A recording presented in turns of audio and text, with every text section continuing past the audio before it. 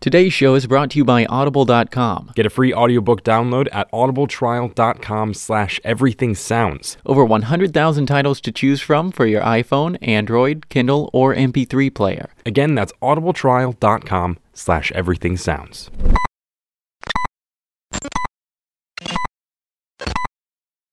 Ignition sequence start.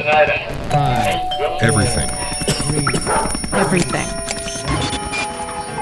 Sounds. Sounds. This is Everything Sounds. And the game is set at 6.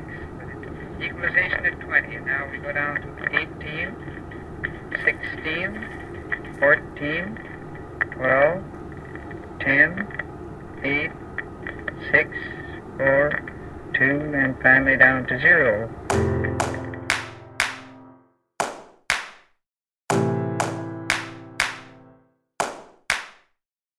I'm Craig Shank, I'm George Drake Jr.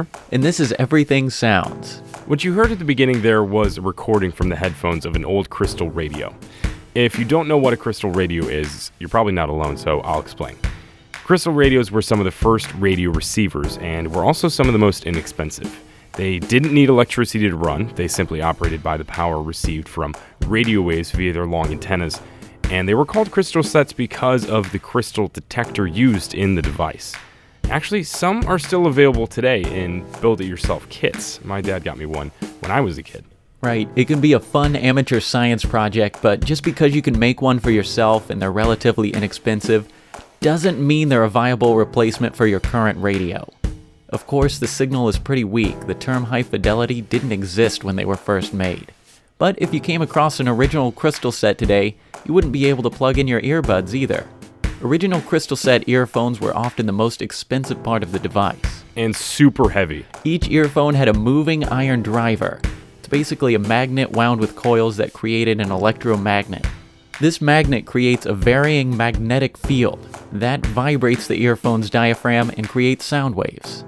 This particular crystal set currently resides at the Science Museum of London, which houses the creation of this guy. I'm Alex Kolkowski. I'm currently the sound artist in residence at the Science Museum in London. Alex, spelled Aleks, is a fascinating guy.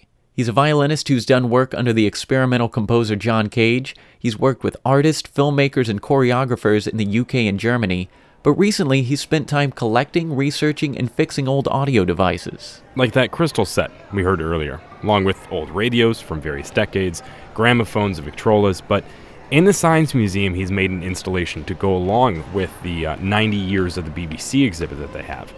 The installation itself is in between the agriculture and materials section of the museum. You wouldn't even think it's part of the museum.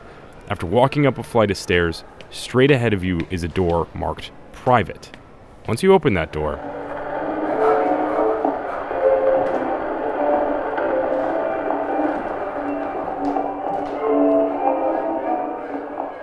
he calls it the Babel Machine. All around you in this very plain studio space is his collection. Old radios sit on tables. These old radio sets, really all from the 1920s. And radio horns are scattered throughout.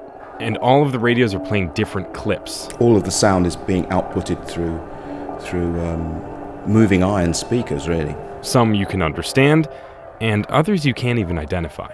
The idea was that you could actually walk in and actually hear these, some of the sounds, or a piece inspired by early radio, and actually hear some of the technology as well. So they're kind of brought to life, if you like, these artifacts. The name Babel Machine is more than just a clever title. It's actually a literary reference to a foreshadowing of radio. Babel machines were referred to by H.G. Wells in his novel *The Sleeper Awakes*. I think *The Sleeper Awakes* was written in 1899, and he really foresaw radio. He described these speakers that would spout out propaganda to the workers. And so what we have here, the piece is kind of punctuated regularly by these announcements from this Babel machine. It relayed news stories, but H.G. Wells called them something a bit more creative. They describe themselves as live paper, which is very funny, and they make these noises, yaha, yaha, live paper. Yaha, yaha, yaha, yaha, you're a live paper, yaha, and then it makes an announcement, a news announcement about some atrocities that are happening in Paris at the time, and that law and order must be maintained. The piece itself actually began with a set of 4 78 RPM records that he found in the basement of the Science Museum. They were older records made of shellac, but what was on them is what surprised Alex the most. These records were actually produced by the Marconi Company for their service engineers and dealers, and these records were just of radio interference.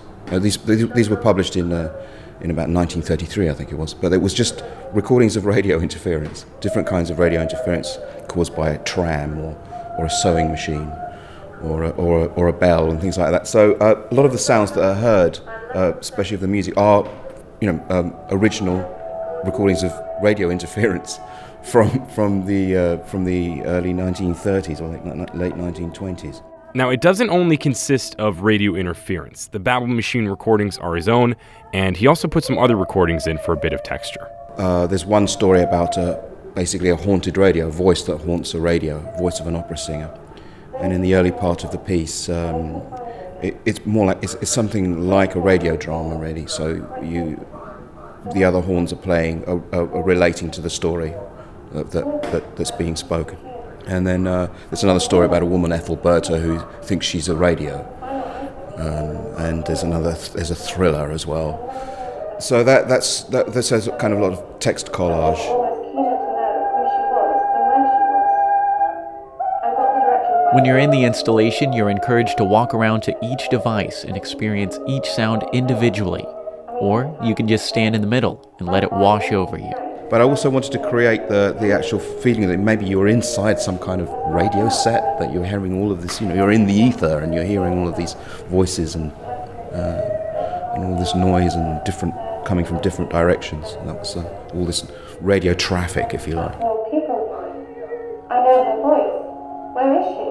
It's quite dimly lit with a sort of an amber glow, which is hopefully emulates, well, the idea is to emulate the warm golden glow of a vacuum tube, if you like.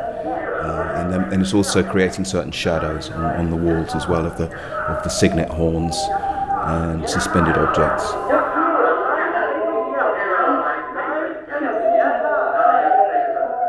Alex says the people who enjoy the Babel Machine the most are those of older generations who feel nostalgia when seeing the antiquated devices. But even more so are the kids who come in. When he was making the piece, he wanted the highs and lows of the piece to be a bit jarring.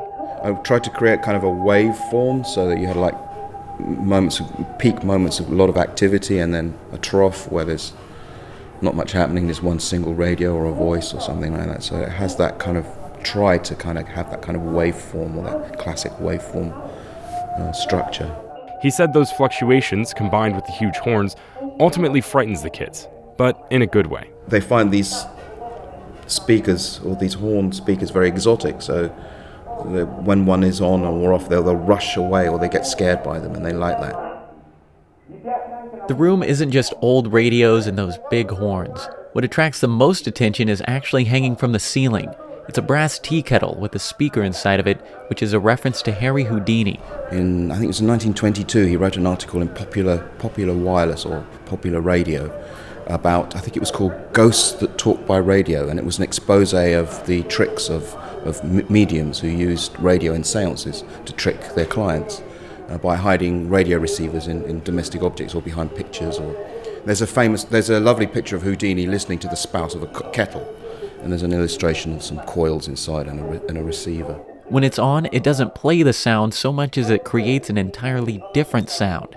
The rattling of the kettle almost stands out above everything else.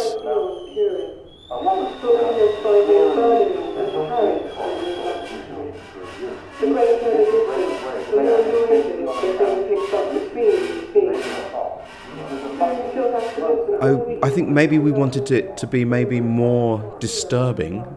I think we all I think from the three of us that worked on this had different expectations. I think I wanted to get something across of the sound of early radio,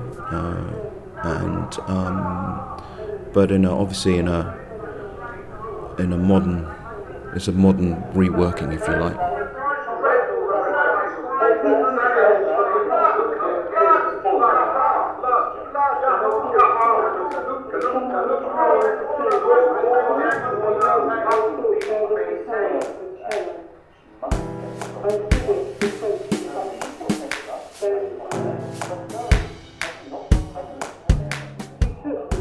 You can learn more about Alex, his work at the Science Museum, and his own work with antiquated audio devices, along with some pictures of the Babel Machine installation from our website, everythingsounds.org.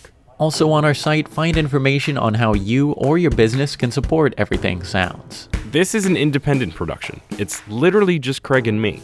Everything you hear is researched, produced, edited, and funded by two guys who want to bring you unique stories on sound. If you enjoy the program, consider supporting the show like other listeners have by becoming an Everything Sounds audiophile. You'll get access to bonus material when it becomes available. And you also get the satisfaction of knowing each time you listen to Everything Sounds, you helped make it happen. And besides, how cool does being an audiophile sound? Find out more at everythingsounds.org/support. Until next time, I'm George Drake Jr. I'm Craig Shank, and this is Everything Sounds.